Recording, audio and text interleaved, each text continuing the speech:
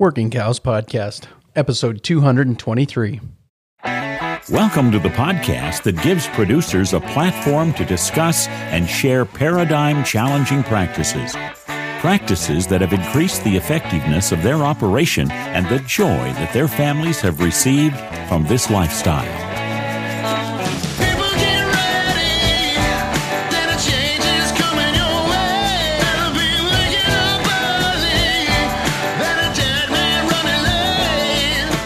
Howdy, everybody. This is Clay Conry, host of the Working Cows Podcast, powered by the Global Ag Network, and this episode is brought to you by Xyway brand fungicides from FMC. And let me just say that I have been doing this podcast for about 4 years.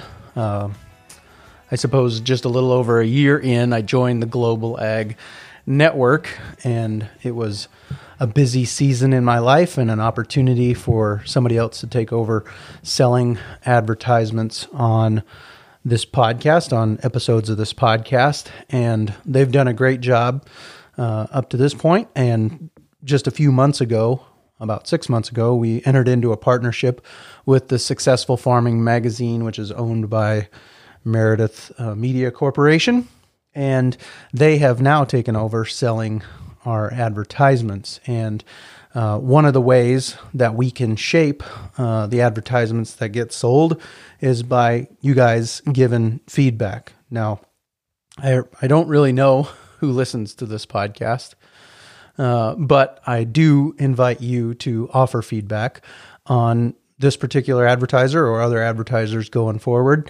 If we come to a place where we have chemical company advertisements going forward, they'll probably get played at the end of these episodes. But for now, I'm going to play this one on the front end just to invite that feedback from you. So go to workingcows.net/contact and drop me a line there. Call and leave a voicemail at 605-549-5401, 605-549-5401, and give me some feedback on what you think. But for now, here is a word from today's sponsor, Xyway brand fungicides by FMC. Go long for season-long foliar disease protection that starts at plant. Only Xyway brand fungicides from FMC provide season-long foliar disease protection from the start. Active ingredient flutriafol moves through your corn plants as they grow for inside-out protection from roots to tassel. Growers and retailers are sharing their Xyway brand fungicide success stories at xyway.ag.fmc.com. Always read and follow all label directions. Today on the Working Cows Podcast, very excited to be joined by Bob McBride of McBride Bucking Bulls, and we are going to talk to him about the business of bucking bulls. What is that? What does that take? I mean, this is a related enterprise, maybe a way to add value on your operation, to take on this value added segment, or to pursue this value added enterprise. So, but there's a lot that goes into it, and a lot that I think many people, including myself, as even a lifelong consumer of rodeo and sometimes participant in different rodeo events, didn't understand about the bucking bull industry. And so I got in touch with Bob McBride and said, "Hey, let's talk about the business of bucking bulls." So that's what we're going to do here today on the Working Cows Podcast. Bob, thanks for joining me today. My pleasure. Thank you for having me. So we connected after a Ranching for Profit RFP online webinar, and we got to talking about your business and what you guys are doing there. And so can you tell me a little bit about the business of McBride Bucking Bulls? Sure. Well, we've been in the bucking bull business just a little over 20 years now. The industry would call it a born to buck program. So we're not stock contractors. We don't produce rodeos or bull ridings, but we have a registered cow herd that we raise bucking bull calves out of, and then develop those bulls and sell them as competition and or future buck and bull prospects. So, there's a number of different segments, in the industry, but I guess you could put us in the cow-calf bucket, so to speak. Gotcha. And yeah, so the born to buck is just the cow-calf version within the buck and bull business. Correct. Gotcha. And so I guess I look at this as a kind of an interesting and maybe a little bit out of the box way to add value to a cow herd. Is that, I suppose there's more to it than that, but is that kind of how that happened? Well, that is the objective. I mean, at the scale that we operate, we want to produce a premium product. So, a lot of the folks that you would interview in your podcast, they, rather than selling calves at the stockyards, a lot of your listeners and some of your guests, carry them and finish them and then sell steaks, to people right off their farm and ranches. So I would parallel it to that. I mean, we want to produce a premium product. I mean, we have overhead costs that we're carrying across, so to speak, 50 head of rodeo cows and not 1,000 beef cows. So, in order to, have a sustainable and viable business, I mean, we want to market a valuable product at day's end. So that's easier said than done because, not every bull calf born is a superstar, right? So the odds get higher as you, develop your program and the genetics, et cetera, which we can, talk about later. But it is again, a superstar is not easy to come by. So, but that is the pursuit. That is our desire to, create the very best calves we can, and in hopes that one, it brings notoriety to our program, and two, that we can sell them for a price that allows us to do it again next year. So sure. That's the plan. And can you tell me a little bit about where you are in the world? Sure. I live in South Central Kansas, a short hour south and east of Wichita, Kansas. So we're on the south and western edge of the Flint Hills. I can be in Oklahoma in about 30 minutes straight south. So we're in a native pasture, big time yearling country, for summer grazing. But where we live there's some farm ground around us, some of the river bottom areas, been broke out, but most of the area right around us is grass, which I like. So, yeah, me too. So I think in a lot of these plains states, I hear this statistic that every 50 miles you go east, because really, if you look at it, North Dakota, South Dakota, Nebraska, Kansas, Oklahoma, really they all kind of share that extreme western border is about the same as far as the longitude is concerned.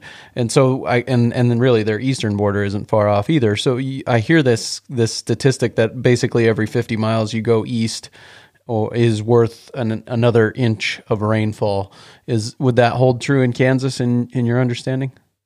Yeah, I would say that's pretty close. I mean, we're about a 34 or 36 inch annual rainfall here, and yes, we have some beef cows that we keep in Missouri, and I would say that I don't know now, it's 160, 70 miles, or better over there, and they certainly have. I'd say they have 10 inches at least or better on us. So I guess the mindset I have about ranching is that it's kind of a land of opportunity. Like there's so much diversity in the ranching industry that you can. My apologies to Pete Farrell for using the word industry, but there's so much diversity in the ranching industry that you can use. Or you can do about whatever you want, really. I mean, you could be a stocker person, you could be a cow-calf guy, you can be a seed stock guy, you can, and then that's just within the paradigm, and then you can get way outside the paradigm and do other kind of wild things and still call it ranching. And then I think to pair that with the ranching for profit mindset and world would be to say, what kind of really trips your trigger, what adds value in your life, what makes you happy, what part of this industry do you enjoy the most? And given our previous conversations, for you, I would say that's raising quality bucking bulls. Is that kind of what drew you into this business? Is it just that you enjoy it? When I was a kid, I rode bulls. So, a lot of the early day folks in the buck and bull business, would be bull riders. Today it's evolved and we have people from all walks of life that are involved in the industry, today. But, I would say that the lion's share early on were, kind of guys that grew up around rodeo, lots of guys that rode bulls when they were young and, want to continue that, that in some form or fashion. So, they raise bulls or become, bull guys, bull trainers, stock contractors, et cetera. But I like genetics. I like to breed animals. That is just always something that has interested me.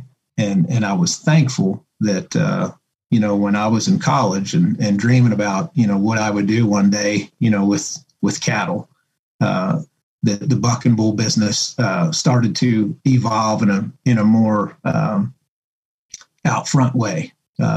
There's always been, for decades and decades. I mean, there was guys that raised bulls, raised buck and bulls, but it was, a very small group, right? And in the late 90s, a fellow by the name of Bob Tallman, who's, one of the, arguably one of the greatest rodeo announcers that, ever picked up a microphone. But Bob Tallman, he was interested in bull genetics and mainstreamed it, so to speak.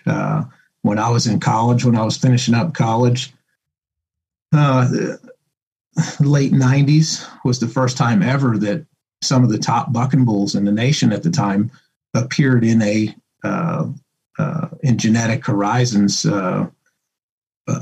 stud catalog, where they were standing these bull stud and marketing the semen on them. And I would say that, never before that time had that happen.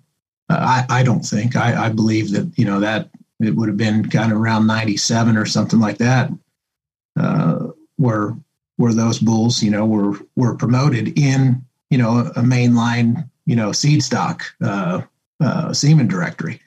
And I got to thinking, gosh, this is for real. I could take those bulls and mate them to beef cows at the time, is what I thought, crossbred beef cows, and, create bucking bulls. And so that, that excited me, and I couldn't wait to dive into it, and did just as quickly as I could out of college. But yeah, I've always been interested in the genetics, and it's a tough game. So I think the challenge is keeps my attention, and it's not easy, and so it's extra rewarding when you win.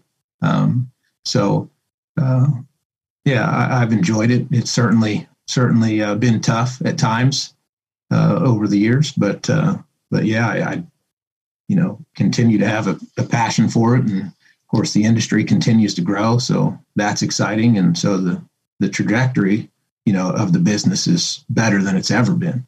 So that's so what is it that makes a good bucking bull? And yeah, I guess I'll leave it there. I have a bad habit of asking 6 questions at one time. So what is it that makes a good bucking bull? A bull doesn't necessarily have to have a pedigree, but the odds go up when they do. And I think some of the qualities you'll find in some of the best bulls, and of course there's always an objection, to every rule, but I think you'll see that a lot of the great bulls have a good mind. People have always asked me when we've got to talking about the buck and bull business, particularly folks that, don't know it. Maybe not even involved in the ag industry in any form or fashion, but just, compelled by what I do here on our ranch. And, they always think that the bucking bull is just terribly mean. And that's what makes them good. And some are. But I would say that most of the greats aren't, or they're mean when they need to be. They know when to turn that switch on and off. And so, the great bucking bulls last, and they last because they, of self-preservation. So, they take care of themselves. And so they're not wild with every motion, right? They handle decent. Again, I'm talking about most of the greats. I think that would be the common thread you'd find. And they've got a good mind. And when the chute gate cracks, that's when they turn it on. And a lot of the great bulls, have a lot of a feel to them. And by that, I mean, they can feel a cowboy. They know when they feel a weight shift, and they'll move away from it. So, a lot of the great bulls, why, most of them have sort of a pattern, a set pattern that they buck and will sort of do the same thing most of the time. But the greats have the ability to change it up when they feel something different. If they feel like they're getting rode, they'll do something different, change it up, spin the opposite direction, or do something different. And so, I think a good mind, being smart, I think is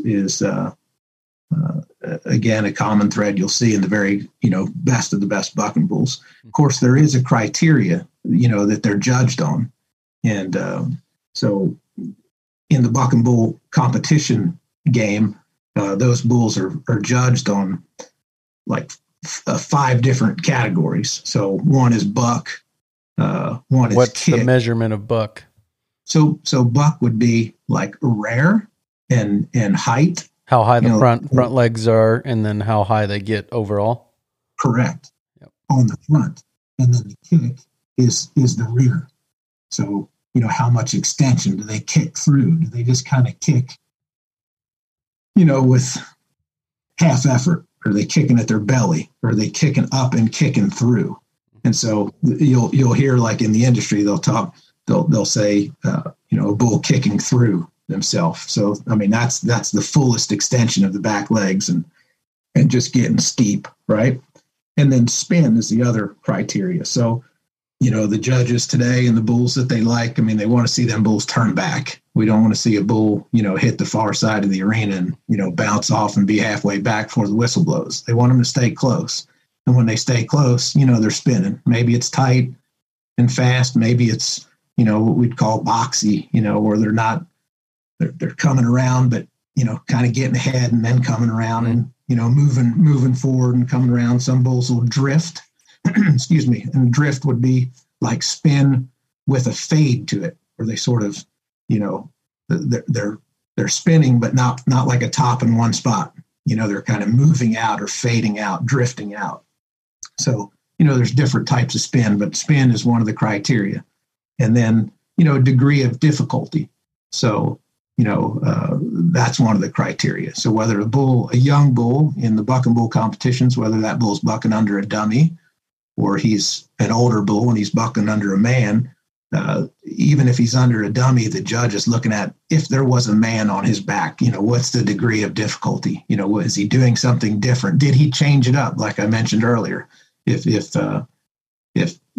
not getting rid of the rider, turning back left or the dummy, he changes it up and turns back the other way. So, changes the degree of difficulty, or maybe he's got a big belly roll or does something, extra wild, so to speak. And then the last one is intensity. So how hard they're trying, right? Some bulls will just go through the motions and some bulls mean it, right? And you can see that even an untrained eye, can see levels of intensity, just how hard is that bull trying to throw that guy off or throw that dummy off. So. Yeah. Yep. Very good. I think of at one time in my life, I don't know what my streak was, but I've caught almost every one of the UFC pay-per-views, and they always talk about the judging criteria on there, and one of the judging criteria on there is aggression, and so kind of going back to that mean when they need to be or turning it on at the right time. And then I think when you were talking, it brought up the idea that if they feel that bull rider get out of position, they might start their turn a little differently to keep making him out of position. And then you hear bull riders then talk about, I just couldn't catch up. I got behind and then I never caught up, and he ended up, launching me or whatever. So I think if people haven't been around rodeo, maybe some of those things are new to them, but that's kind of how you see that play out, I think. Would you agree? Yeah, I do. It's funny you mentioned UFC, and mixed martial arts is one of my favorite sports. I mean, I just love the UFC, and I've compared bulls to fighters, many times for years. When I've met people that are interested and have no understanding, haven't been around rodeo, haven't been around large farm animals or anything, and I say, when they're asking about how mean these bulls are, and I've always drawn a comparison to these fighters. And so, if a fighter goes into the octagon and he's just wild mad and just goes to swinging, recklessly and crazy, he's not typically the guy that's going to win, right? The guy that slows his motor down and picks his shots and has some acumen and, takes his time and does it deliberately, he'll pick that wild child off day and night, right? Mm-hmm.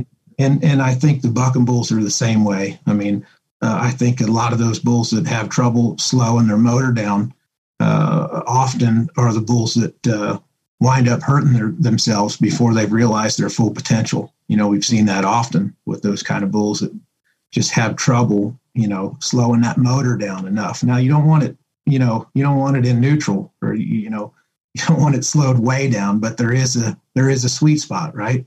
And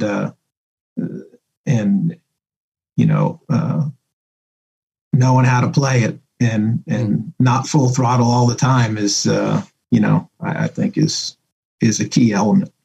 Yeah. Yep. Very good. And you mentioned them being gentle, when it isn't game time. And I think you're right. They do recognize, this is work. I'm walking down the alley. There's a chute. I've got a flank strap on. This is a work day. But there's a guy that breeds bucking bulls, and I don't know anything about this bull that he brings, but that breeds bucking bulls in my neighborhood and is doing it at a reasonably high level, I think. And he has this, and I don't know the breeds, and we're going to get into that in just a minute, but I don't know the breeds, but he's got this, what looks to me like just a straight Brahma bull that he brings to this rodeo. I think they call it the special rodeo or something, but basically it's kids that participate in Special Olympics. They bring all these farm animals out, ranch animals out, and give them the opportunity to just interact with them, and they've got all kinds of games and things for them, and it's during the South Dakota High School Finals rodeo, and he brings this Brahma bull out, and he's a bucking bull breeder, so I'm assuming it's a bucking bull sire of some kind or something, and he's got a ring in its nose, and it just stands there all day, and they put kids on him, these kids that have different disabilities of different kinds, to put bulls on him, let him pet him, let him sit on him, all those things. And he just is there every year and never had an issue, just fine. So kind of an interesting example, I guess. Sure. Well, I've seen great bucking bulls, be that way. And there's some that aren't, right? I don't want to say that, all the greats are quiet and gentle, because there's certainly been some greats that aren't that way, right? And that's okay, right? You figure them out, and it's just like humans, you just, not everyone's cut out of the same mold, even if you grew up in the same neighborhood. So it's, they're all different. And so I don't want to, I'm not. You cannot speak in absolutes, probably in everything, but certainly not in the bucking bull business, because they'll make a liar out of you every time. But I was going to tell you about a bull that he was the 3-time PBR Buck and Bull of the Year, world champion bull, Sweet Pros Bruiser, an outstanding bull, and really bucked. And you could pet him. I mean, he was plumb gentle. I had the opportunity I was visiting the ranch that bull was born on, and where he was, they're stock contractors as well. So they raise bulls and carry them all the way to the PBR and the whole 9 yards. And so I was there looking at bulls, and I saw Bruiser at a pen, and I walked down to see him, and he met me at the fence, and not to hit me, but he wanted me to pet him. and I pet him, and I stepped away, and he turned around, he gave me his other side, and put his other side against the fence, so, and just a big pet, but double rank when it was kind of time to do work, Yeah. So. Do you remember a bull called Crystalix? No, he might've been from my neighborhood, but I remember, and this would have been probably in the mid 90s. And they would bring him to the Black Hills Roundup in Belfouche. And I'm pretty sure I remember it happening more than once and I think it was a 4x4 they would put above his head when he was in the chute, and you could hear that thing from across the arena crack when he would hit it. He'd lift his head up and just snap it. And the guy I was sitting with, I remember him telling me this is kind of a showmanship deal from the stock contractor, that this bull's, big and tough or whatever. But yeah, I that's one specific bull memory that sticks out for me personally. Anyways, I haven't been as deep into the business as you are. So maybe I'm speaking out of school or something, but I've seen that, and particularly in years past, they would rear in the chute to the point that they might flip over, right? Just where they were kind of treacherous. They would slide a 4x4, over their hump, just, past their head and kind of across their neck, just to keep them from coming over backwards on you. Yep. And, they'd slide it out on their way out. Right. So, right. Yep. Yeah, you're right on.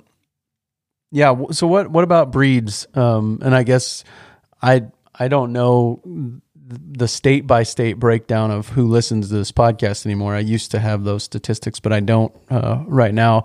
But I know I do have a healthy audience in the South, especially Texas, but other places south and east as well. So, but I'm in black hided cattle country, and so I'm not exposed to, the Brayfords and those kinds of things. But what are some of the breeds that have worked their way into what are used as buck and bulls now? I would say all of the Brahman crossbreds that you could think of, right? so Brayford, Charbray, Simbra, I mean, you name them. What was it? The Brahmazine. I mean, there was all sorts of, combinations with a Brahman, right? The old, the great F1, the Hereford Brahman cross, first cross. So, I mean, you would find all of them in the American Buck and Bull. So the American Buck and Bull is a breed today. It's a breed made up. I mean, it's truly a Heinz 57, right? I mean, you would find Longhorns, Watusis.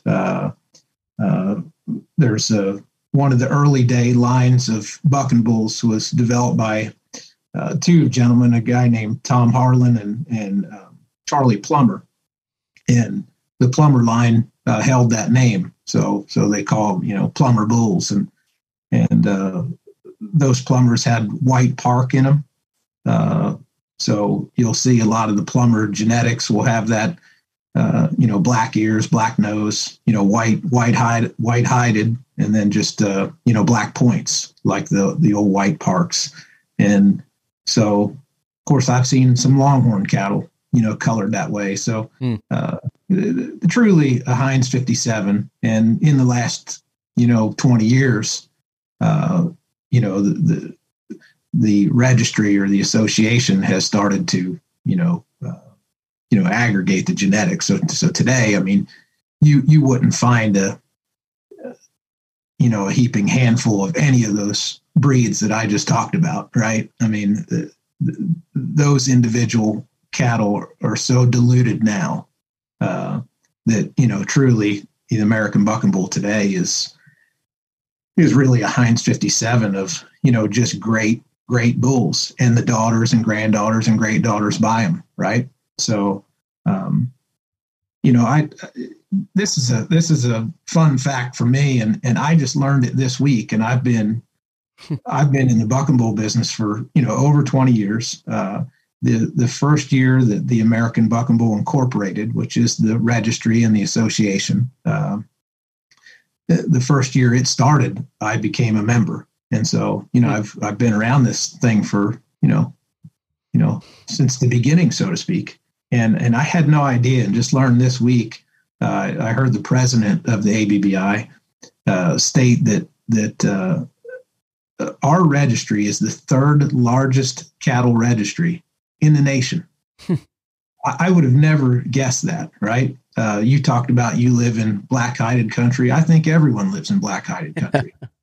I don't care where you're at. I mean, those black cattle, rule the day. They've done a great job with marketing, and and the industry demands them, right? And so, of course, most of those cows you and I see are commercial cows. So I would imagine, I don't know what the other two breeds are. I would imagine that Angus is, probably one or two, but I had no idea that by registry, we're the third largest cattle registry in the nation. So over 300,000 cattle are in the registry. And so, yeah. Yeah, I would guess it would be probably Angus and then maybe Holstein, just given the number of milk cows in this country. But yeah, could be. I don't know, but I would have never. I wouldn't have guessed we're in the top 10. Right. Yeah. And I bring up Holsteins. I think it's pretty common knowledge, or people, I've heard it said that people, or that all the Holstein cows in America basically go back to two sires at this point. And it kind of sounds like the American bucking bull is the opposite of that. It's everything mixed together, and then kind of they found a recipe that worked pretty well, and they started to use bulls that were similar and started to just kind of select for those traits, and they all kind of now look pretty similar, really. I mean, there's a lot of different color, but it's a lot of brindle, a lot of big horns on them that are kind of shaped the same way, and some of those things. We've seen some programs that have had great success, and a lot of people have gone to those programs for genetics. So we're starting to see more close relations, so to speak, or at least pools, right, of genetics. We're seeing that getting dialed in a little bit tighter than it would have been, say, a decade ago. But still, I would agree with your summary. It's still A to Z. There isn't 2 or 3 or 10 sires that, the whole gene pool goes back to, like you would find in, so many of the good, traditional beef breeds, right? But I do want to mention, while we're talking about the registry, that what I think is unique, and I'm just, from my limited time spent around other associations and that, but our registry, we have to prove the DNA. So it's not by the honor system. So when I send my registration papers or my registration request, I should say, to enter a bull or a heifer into the registry, I can't just tell them what the sire and dam is. I have to send a DNA sample, and so that's done either by blood or tail hair samples, and the registry, the ABBI, they then verify what I'm telling them is fact. And so when I get a set of registration papers on an animal, the sire and dam have been proved by DNA. So I think that's unique. I know with the cow dogs I raise, I mean, I can just tell the registry who the dad is and who the mother is, and away we go. And I know in some other beef cattle breeds, you can do that as well. I suspect probably in horses. I don't know that as fact, so maybe I had to tread lightly. But I've always thought that was a great thing that the ABBI has done to purify the product, so to speak. I mean, it is absolutely verified, and so yeah. I mean, we can speak in absolutes when it comes to genetics, right? Yep. And just a side note, are those black mouth yellow curs that you're raising? Yeah, that's them. Yeah, I was creeping on your Facebook page and I saw some. That's okay. Well, I was looking for the picture. You had a picture of a bull that, I mean, his heels were straight above his head, and I was looking for that picture for extension, an example of extension. But yeah, it's or kick, I guess. I can think of. But and if you don't find it, I'll send you another one. All right, sounds good. Just to clarify, or to make sure I got this right for my own history, Bodacious was straight Charolais, right? I would call him a Charbray. Charbray, okay. He looked straight Charolais to me, but I have very untrained eyes. Yeah, he definitely would have had a little Brahmin influence. Gotcha. I did see him in the flesh. Okay. When I was a kid, but yeah, you'll find him, and I mean, he never turned out to be the greatest sire of bulls, but you'll find that his daughters, granddaughters, great granddaughters, etc. A lot of producing cows in the registry will go back to Bodacious. So it's interesting what some sires will do, right? Yeah, very interesting. So, this is the Working Cows podcast. We're talking about the business side of this. So I don't want to leave that aside, but I do want to talk a little bit more about training, or what the life cycle of one of these bulls looks like, from birth through maybe appearance in a rodeo that somebody might have heard of. What does that look like? Well, we can start training these bulls when they're a year old. So training would look like this. We start to put a handle on them, getting them used to being, handled on the ground, going through a gate, being handled in the back pens, and going up lead ups into the buck and shoot, what we call shoot etiquette, standing in the chute and not thrashing too terribly bad or flipping over or laying down, just getting them used to, hey, the chute's not here to hurt you. And then as a yearling animal, we'll buck those bulls under a dummy. And the dummy is just a metal box. They're from, 6 to 15 pounds, depending on the size you get. But it's a metal box that cinches on with a saddle cinch. It has sort of a seatbelt type release, sort of like you'd have in your car. And we have a remote control or a remote switch that we can push the button, and it'll release that seatbelt, so to speak, and allow the bull to buck that dummy off. And so that dummy is just there for weight, to simulate sort of a rider. There's no legs or anything. It's just, like I said, it's just cinched on with like a saddle cinch and latigos.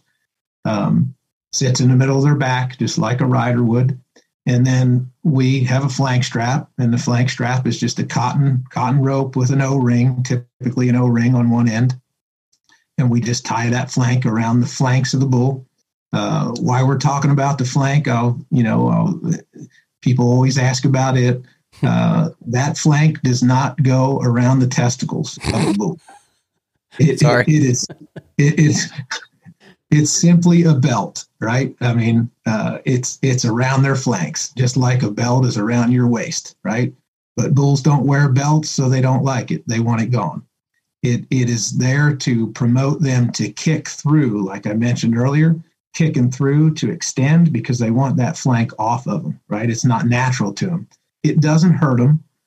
It's not hocked in them. It's not tight. All bulls are different, so the trainers figure out the nuances. Some bulls buck really good with it, hanging on there. Some needs to be a little bit snugger, but it's not causing pain in any way. There's no barbs. There's no electric filaments in it. Any of these things that, you've heard on the street from the, less informed people that, think that, they're hurting animals at rodeo. This thing does not hurt them at all. Doesn't leave a mark, right? So it's tied on. We have a flank pin and a tether where the flank through the pin and the tether is tied to the dummy. So it's like so when we buck the dummy off, it pulls the pin, and the pin is through the knot on the flank. So it drops the flank and the dummy. So everything is bucked off. So it's like a pressure and release, right? Like you hear people that train horses or dogs, when that bull, when we're training a young bull, when he does something special, really tries hard, we release the dummy, right? So even if it's prior to 8 seconds? Correct. Yeah. Cool. So, and it, in the training pen, it could be 1 second. It could be 2, right? If the bull really doesn't do something, you might leave it on longer to try to see, hey, you're going to try harder to get this thing off. It's up to the trainer's discretion, right? So, but it's seconds, right? And the dummy's off. And like I said, everything's stripped. So we're doing that at a year, right? And that bull will buck under a dummy clear through his 2-year-old year, right? So in the buck and bull business, we have the ABBI, the registry that I talked about. In addition to being the animal or the breed registry, they also administrate all of the buck and bull competitions, the sanctioned competitions for the ABBI. So we have yearling classes where they buck these yearling bulls in competition as yearlings. And then we have the 2-year-old, which we call the futurity system. And those are competitions where the bulls are bucked under the dummy. And the dummy in the competitions rides the bull for 4 seconds, right? So it's just a 4-second, trip under the dummy. And again, that's at year 1 and 2. A buck and bull doesn't have the physical size. Most, there are some exceptions, right? But most don't have the physical size to carry a man and not hurt themselves till they're about 3 years old, right? So at 3, typically is when you'll see these bulls, experience their first bull rider, right? And so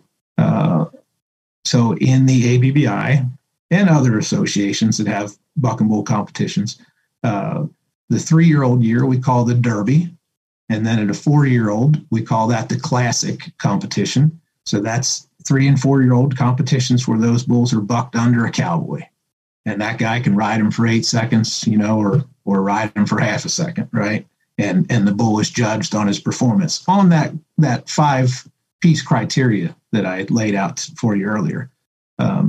So then, as a 4-year-old, the ABBI I should mention is partly owned by the PBR. The PBR is the Professional Bull Riders. It is the NFL of professional bull riding, the NBA. I mean, it is the top of the food chain of bull riding, right? So the PBR is involved with the ABBI, both in ownership and in the competition piece.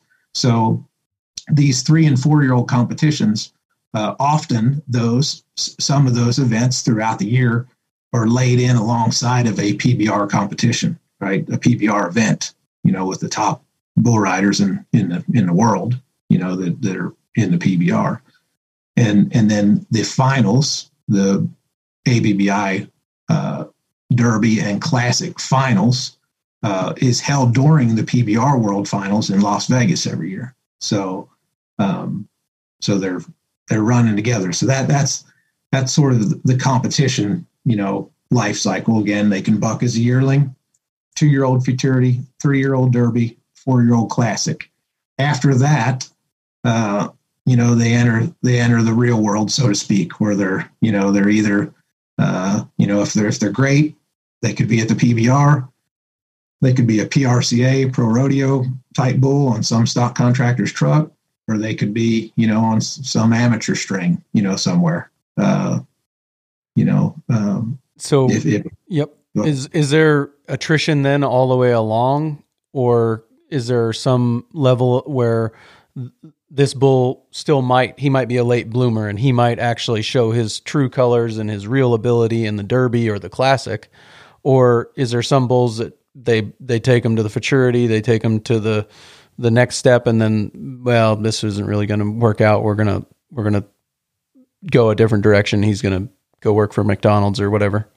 Bulls won't buck really at a high level under a dummy, but they'll show you some tools, right? They'll leave some clues and some evidence that, hey, they're really not, doing everything you'd want them to do under a dummy, but it looks like if we let them grow up, they will be what we call a rider bull. And so, there's lots of great bucking bulls that, weren't very, just weren't that impressive under a dummy. Now they weren't, it's not night and day. I mean, a bull that runs off under a dummy is probably not going to be a superstar when he's 3, right? But if he just doesn't have all the tools, just, the most perfect out under a dummy, but he's got a lot of kick, maybe he's got some intensity, maybe he's not spinning under the dummy, but really kicking and getting in the air and trying hard. And, you let him grow up and you put a rider on him and, you get a cowboy with legs and a full body, instead of a 15-pound dummy, you've got a whole torso standing up over the back of your head, that's a lot more stimulation. Right. And so, there's lots of those bulls that will be much better performers when they're allowed to get older. Right. But yeah, throughout the process, there's always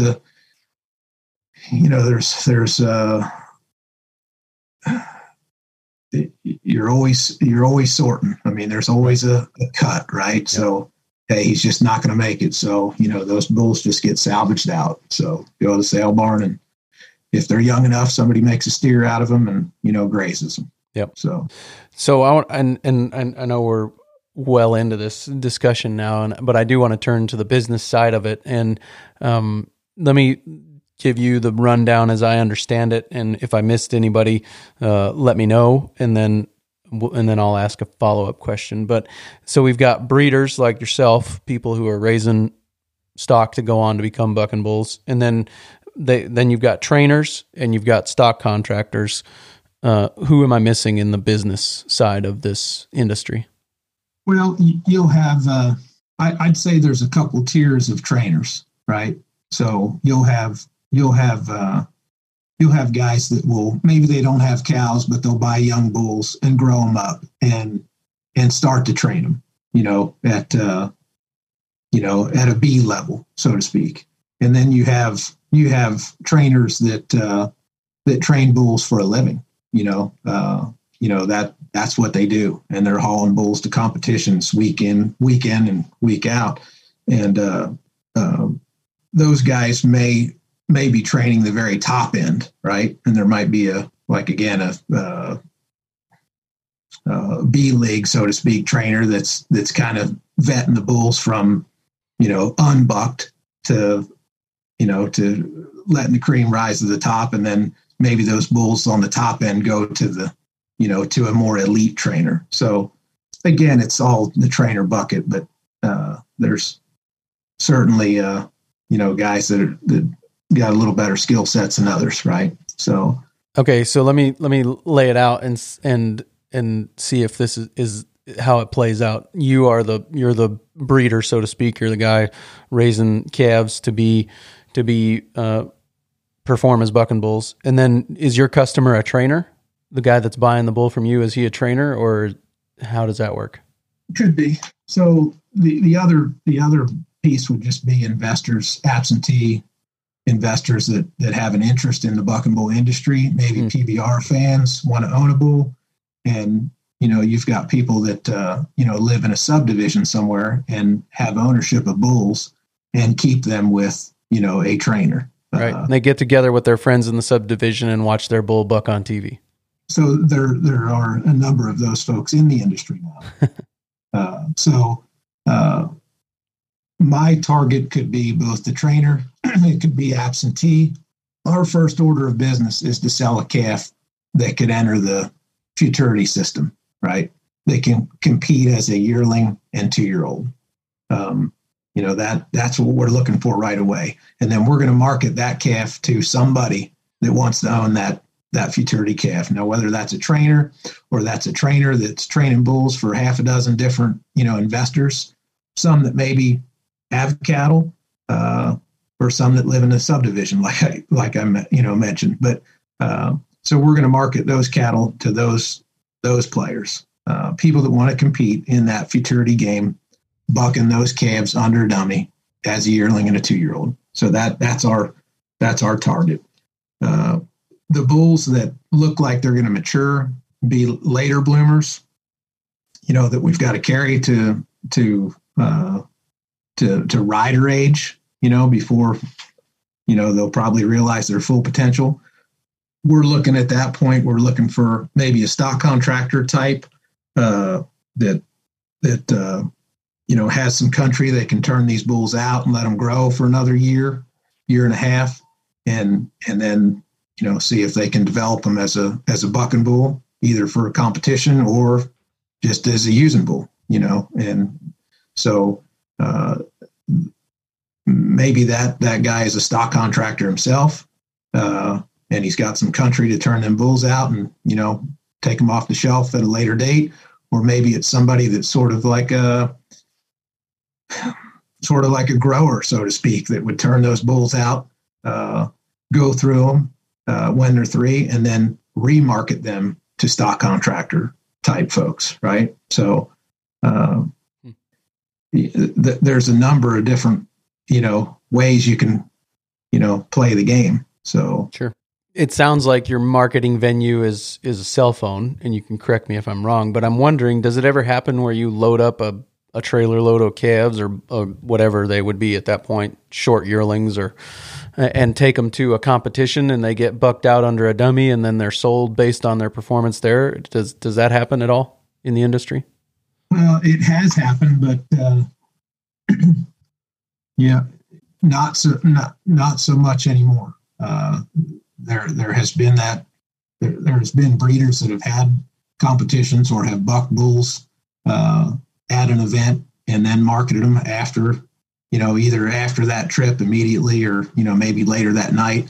But I would say that, there isn't really today, I don't want to criticize the ABBI in any way because they've done just tremendous work for the industry. But if there was something on my wish list, I would like to see the ABBI create some sort of, now they do have an annual sale, sort of an elite sale at Vegas during the World Finals, but it would be nice if we had some sort of sanctioned type of sale where we could buck bulls, where where it was a marketing tool. I mean, right. It was not a competition, but hey, if you want to consign your bull and carry it to this place, we're going to buck these bulls and we're going to market it and we're going to have buyers in the stands and we're going to sell these bulls after we buck them. I think that would be a real blessing to the industry if we could put our heads together and put something like that together.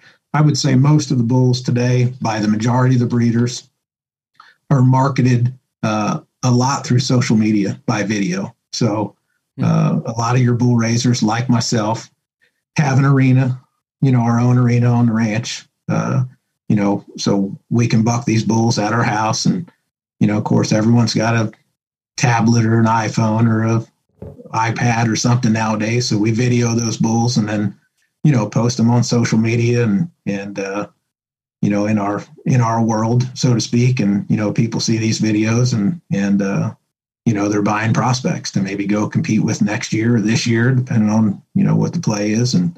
But I would say that, the lion's share among most of the breeders, they're marketed online via video of the bulls bucking.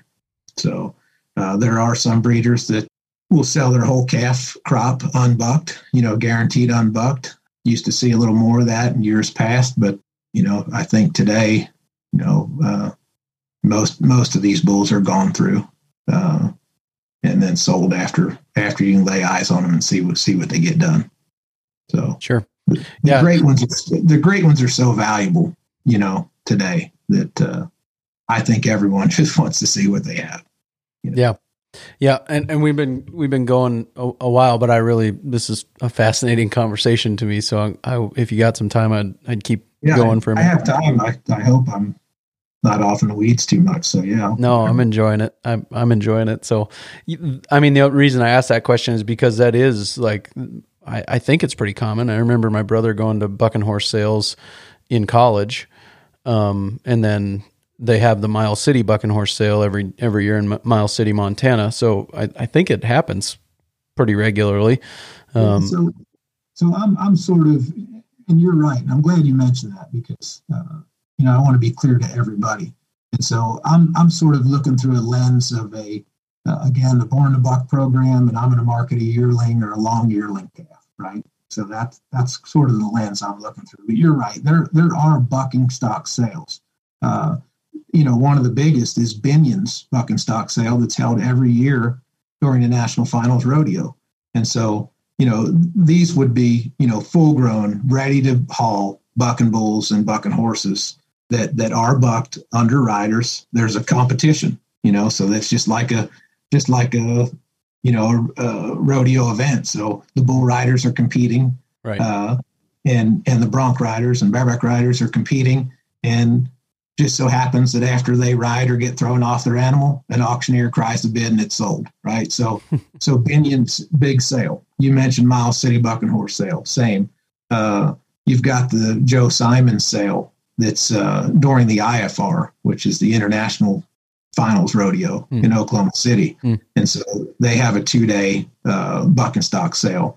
There's also a group that puts on the Texarkana buck and bull sale that's gone on for decades, where they make a bull riding competition and then buck these bulls, and then they're sold immediately after their trip. So, I mean, as soon as they throw the guy off or the guy rides them, whichever, auctioneer cries the bid, sells them, and, out the arena they go, and the next one goes. And, and so, yes, there is a number of those opportunities, but those are for, age bulls. And your target audience there is a stock contractor, period. Right. And by age bull, you're talking 3-4 at least, right? Yeah. A bull that can carry a man and go on somebody's truck and go to a rodeo or a bull riding competition. And if you don't want competition in this industry, you can answer just flat no to this question. But is there room in this industry for people interested to get into it and start playing the game? Absolutely. Well, I mentioned the fact that I just learned this week that, the ABBI is the third largest cattle registry in the nation, right? So there are people moving into this thing, sounds like, at least by the small truckloads, it's very compelling. It's interesting. And the sky's the limit. There's a lot of room for creativity in it, right? It's a fledgling industry in some regards. Two, the gaming side of it, and the ability to win money and lots of it with these bulls creates opportunities for the guy that I mentioned in the subdivision, right, so to speak. There's fractional share type ownership. So hey, I want to buy a big time bull, but I don't have 50,000. Well, but I have 5,000. So, maybe you put together 10 guys, right? So there's all kinds of creative ways to market these cattle and participate in this world. And I think that's compelling. It's interesting. It's exciting. You can own a bull and watch him on TV, and you can go to Las Vegas and watch him, with your friends. I mean, it's a very interesting deal, and it's very challenging because, like I said at the onset, raising a superstar is a tall task. And so I think it keeps people's attention. It's exciting. And I think, it will do nothing but grow. And every year the purses get higher. So at the finals this year, back in November, the ABBI finals, they paid out almost $2 million. So, that's, that'll get people's attention, right? So, and it makes the bulls valuable. And I think I heard him say that by spring of next year, so that'll be not even a full season, right? So our World Finals is during the PBR World Finals in Las Vegas in November every year. So I think they said in the futurity game only, the buck and bulls under a dummy, the yearling and futurity, I think the projection was that they would pay out like over $2 million by spring next year. So, that's half the season. And that's just in one piece of the gaming industry. That quote was not considering the 3 and 4 year old bulls. Right. And so, I think this deal will continue to grow, and I think it'll grow with a lot of different types of owners. Right. I don't know that. I suspect you'll see some growth in the cow calf, as I call it, piece of it. But I think there's probably a little more blue sky in some of the absentee type ownership arrangements, right? So, yep. Is there a way that the buck and bull business can complement a beef cow calf business, or are they siloed? No, I think they can. We have a cow calf operation, and most of the infrastructure is all the same, right? Yeah. So, I mean, a cow's a cow. Now, I will say that the rodeo bred cattle, the disposition on the cattle is a little bit different.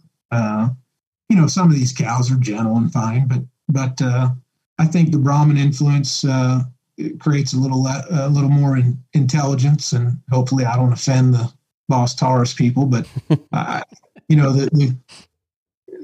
Brahman cattle have some intelligence, and these cattle can be a little more difficult to pen. They like a bucket of feed just like every other, but they're wise to, a lot of them won't blindly just walk into a wheel corral and let you get around them. They'll run in, grab a bite to eat, and run out. So it does. The infrastructure, I said that it's the same. Well, it is largely, but there's some nuanced pieces that, maybe, just some things that you would set up that would allow you to more easily handle cattle that have a little bit more of a wild side to them. But other than that, I mean, they're a cow, and, the bulls, we don't have any problem with the bulls. I mean, and by bulls, I mean the herd sires. I mean, they're, by the time they're a man, most of them have, settled down, and they handle just like any other. Now, some of them will have a disposition, problem, be a little bit hot, maybe not like to be crowded so much. And, some of them can be mean, but if you're game for that and you're willing to handle that, I mean, that's, like say you could ranch these cattle just the same. And what's interesting, if you have an appetite for it and you're interested in it, the upside is great. I mean, if you have a 600-pound steer, black steer, and the market says he's worth $1.50 a pound today, that's all you're going to get. I mean, if the stars align and he's got, he could go be grazed and somebody really needs one, he might bring a couple bucks, $100 more, right? But he's not going to bring $3,000, right? I mean, he's just, and with a buck and bull calf, if he does it, you could sell him for 10, 20, 30, $50,000. I mean, so,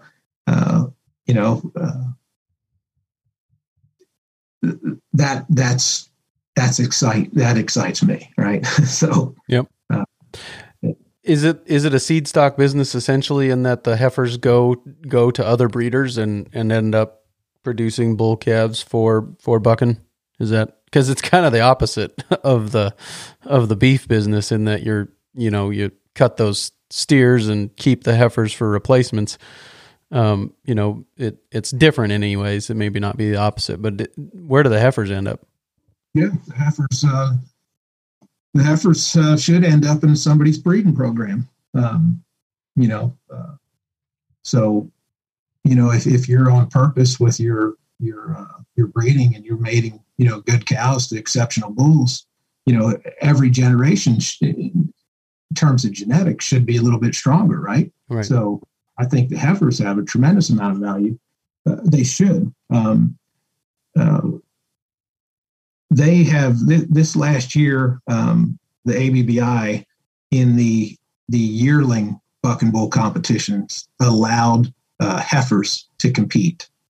And I think that's outstanding because in any of the, in the performance horse business or the racehorse business, those fillies can run with the colts, right? So, and then those fillies that can run fast, wind up being broodmares and, in hopes that she'll pass that speed on to her babies, right? And so I'm really excited that the ABBI has embraced the heifer.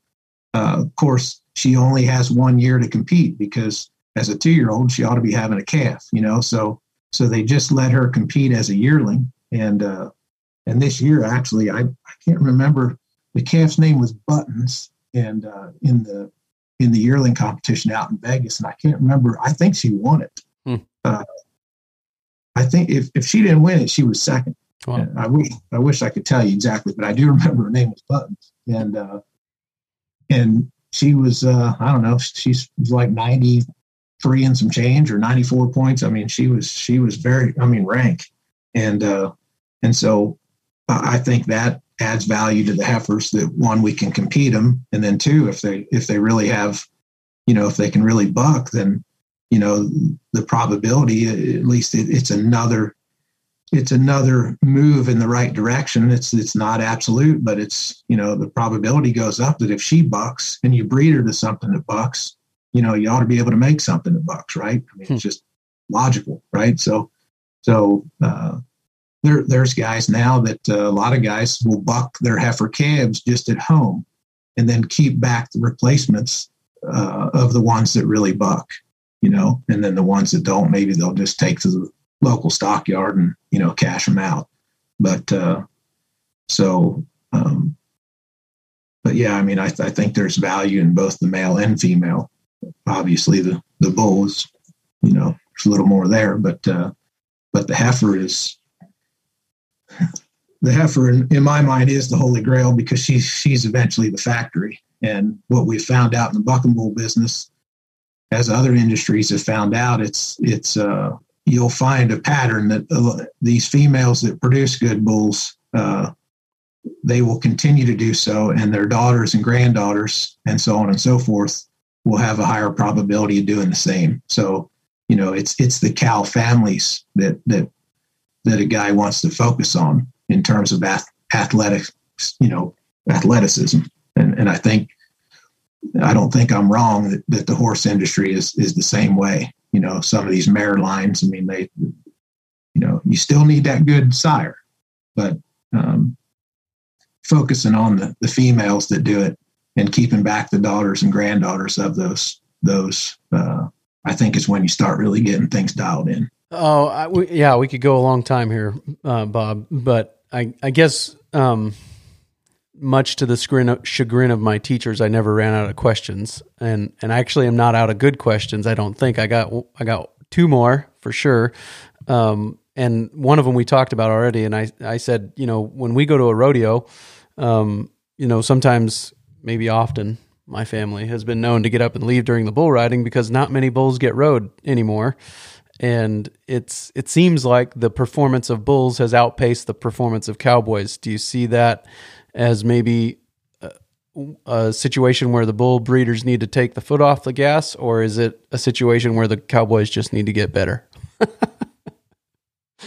I think the cowboys need to get better. I wouldn't advocate thinking foot off the pedal for the circle back or go back to, what I was telling you in terms of the purse money and the trajectory for the, the purse in bull competitions. I mean, that's going to do nothing but put more people on the path to try to create, the next great superstar that's better than the one last year. So, I think the riders are going to have to, they're just going to have to, come to the dance, because I don't think we're going to throttle it back. Or, there's associations and other, places somebody can compete that's not at the, the top level. Right. But, look at the money though today in the PBR, these top bull riders, when they retire, if they were smart with their money, they don't have to take a day job. They can continue to do what they love, with maybe, they're not going to ride bulls anymore, but maybe they'll ranch or do something, that's similar and have the money to do it. I mean, these top bull riders retire millionaires. And so, that should be motivation on their end. I mean, you don't see a lot of these guys. I mean, certainly in the PBR, again, I mean, these guys are athletes, and, the top end of them guys have nutrition programs. They're in the gym. They take this deal serious because, they really, the earning potential while they're young and physically able is unlike it's ever been, and literally when they get done, if they're an elite, they have enough money to, maybe not sit on their laurels, but sure pick what they want to do, sure. And not be forced into some sort of day job just to make ends meet. Yep. So and the bulls can retire to become a stud, right? I mean, is that yeah, would that? Well, good. And I guess my last question is, could you just tell me about the bull that you raised or that was born on your place that you're most proud of? Sure. Yeah, the bull that I'm most proud of is a bull called Biker Bob. We raised him, and I guess what I'm maybe equally proud of is we raised his mother and her mother. Wow. And I'd have to give it some thought. I may have raised her mother. So that really, that really makes me proud. But Biker Bob was the national champion or world champion 3-year-old Derby bull in an association called the UBBI in 2016. So he was the world champ. As a 3-year-old, his 4-year-old year, he went on the PBR truck. Incidentally, Chad Berger, who is, top many-time stock contractor of the year in PBR, 7, 8, 9-time, stock contractor of the year. He owns him and owned him then. We actually sold Biker Bob to his son-in-law, and he competed with him as a 3-year-old. Like I said, he won the world that year in the UBBI. And then Chad Berger put him on his PBR truck as a 4-year-old. And he went, across the country, everywhere. I mean, just right away. I think his first PBR was in Oklahoma City. And, 2 weeks later, he was in California. And that bull just took it. No matter where they hauled him, he came to the show. And he went to the PBR World Finals 4 years and was a top bull. I mean, a featured kind of bull, not a long rounder. I mean, he would have been, what we'd call a short round or, a featured type top end bull, all 4 years. And when they rode him, they'd, win lots of money. I mean, be 90 on him, plus. And so he got hurt. And I should say also, so last year he was also selected to go to the National Finals Rodeo, and he was injured, so he didn't get to go. But he was selected, so I was proud of that. And he since just that injury that kept him from going to the National Finals Rodeo last year. He just couldn't ever get over it. Chad tried to, lay him off, and then they'd crack him back out, and he couldn't shake it. So he's retired for good for now. But boy, we got to watch him on TV a lot of times. We got to watch, watch guys win rounds on him, and just made us proud. And most people knew who he was, PBR fans and that. And I've got a picture in my office where Jess Lockwood, the year he won, the last year that he won the PBR World Finals, he won a round on him. And a magazine out of Fort Worth, Texas called Humps and Horns, which is a bull riding publication, they had a picture of Jess and Biker Bob, winning that round of the PBR Finals on the front cover of their magazine the following month. And I've got that picture framed of the front page of that magazine in my office. And so we're super proud of Biker Bob and proud of his sire, who we had for a number of years, that bull called Velvet Jacket. He was sired by Little Yellow Jacket, that came from that Chad Berger had, and he was 3-time Buck and Bull of the Year in the PBR. And so Velvet Jacket, the sire of Biker Bob, was sired by Little Yellow Jacket, and he was out of a 018 Cowtown cow, and Cowtown was Buck and Bull of the Year in the PRCA back in the late 80s. And Cowtown came from where I came from in New Jersey. And so where I grew up on the East Coast, and, I moved out west when I went to college, but I grew up and went to high school in a town called Woodstown, New Jersey. And in Woodstown, the oldest weekly PRCA rodeo in the country is there. It's called Cowtown Rodeo. And so 018 Cowtown was the most famous and decorated and greatest bull that ever came from there.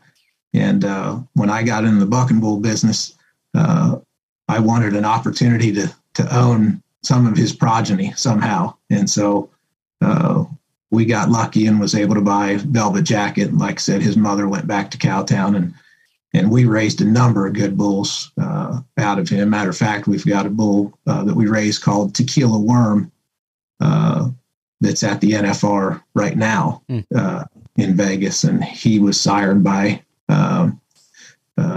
Velvet Jacket. And then actually his mother is a daughter of Biker Bob's mother. So wow. there's those cow families, coming into play. So, but we've had a number of others, that went to the NFR, a couple others that went to the NFR, and we've had a couple others that have made the PBR. But to answer your question, Biker Bob is the standout, and been real proud of him. Do you think that the future of the industry is owning shares in bulls, or like for you personally, maybe is the future to retain ownership on a bull like a Biker Bob, and even a percentage of it? I think so. Is that has that always happened, or is it happening more now than it used to? I don't know that I can answer that absolutely, but I would imagine that again, with the value of these bulls going up and the earning potential going up, I would imagine that people's, breeders or whomever owns a bull, interest in retaining some sort of interest, even if it's a real fractional, just seems natural that would increase, right? Right. I know that we intend to.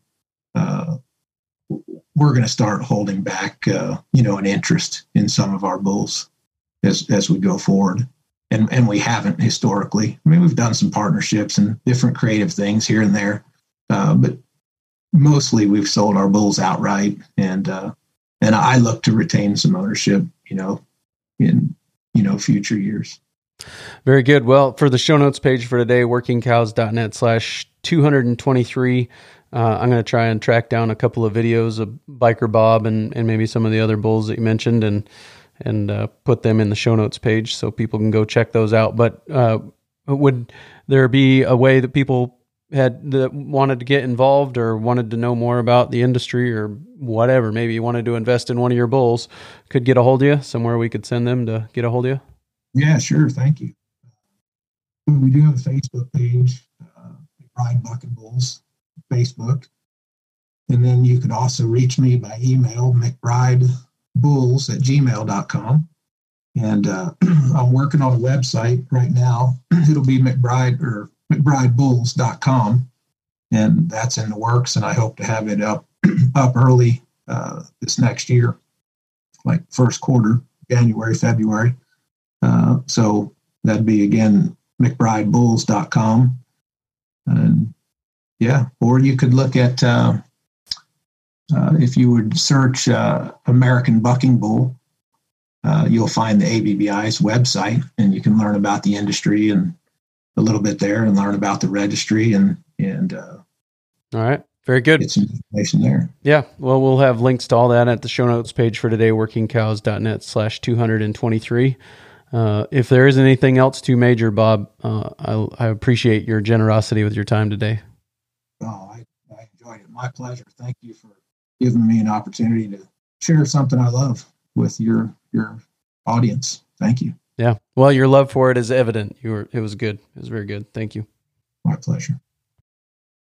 It changes everything. So says Indiana corn grower Nathan Davis about innovative Xyway LFR fungicide from FMC. Xyway brand fungicides are the first and only at-plant corn fungicides to provide unprecedented season-long inside-out foliar disease protection. Discover more grower and retailer success stories at xyway.ag.fmc.com. Always read and follow all label directions. Really appreciate that. And if the advertisement there is a jolt to you, again, I'm inviting your feedback, workingcows.net/contact or 605-549-5401.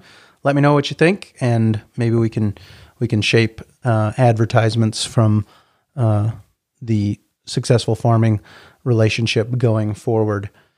Really appreciate you guys and your patience. Really appreciate all of the generous support that I've received over the years in kind, so to speak, through equipment that's been sent to me off the Amazon wish list. Patreon support has been a huge blessing to my family, but it's also been a huge investment of my time. And so some advertising going forward will be probably more regular. So appreciate your patience in that, but also appreciate your feedback that I can pass along to Successful Farming to let them know what kind of advertisers would be most suited to this audience, and they covet that feedback too. They want to hear from you guys about what you think and how you feel about these things. So encourage you to reach out and to share that. And really looking forward to next week on the Working Cows podcast. I had received some feedback from a previous episode about 30 by 30, and I always am willing to entertain other guests and other people to get a different perspective. And so a couple of people reached out to me and had some strong feelings about that episode on 30 by 30. And I said, well, if you've got somebody in mind that would be willing to talk to me about, the other side of that equation, pass their name along. And one of them did. And I sat down and talked with Eric Glenn. Eric is with the Colorado Cattlemen's Ag Land Trust. And we talked to him about conservation easements and some of those things. So excited to share that episode with you again real soon for another episode of the Working Cows podcast. We'll see you then. We invite you to visit workingcows.net to subscribe to the show via iTunes or Stitcher.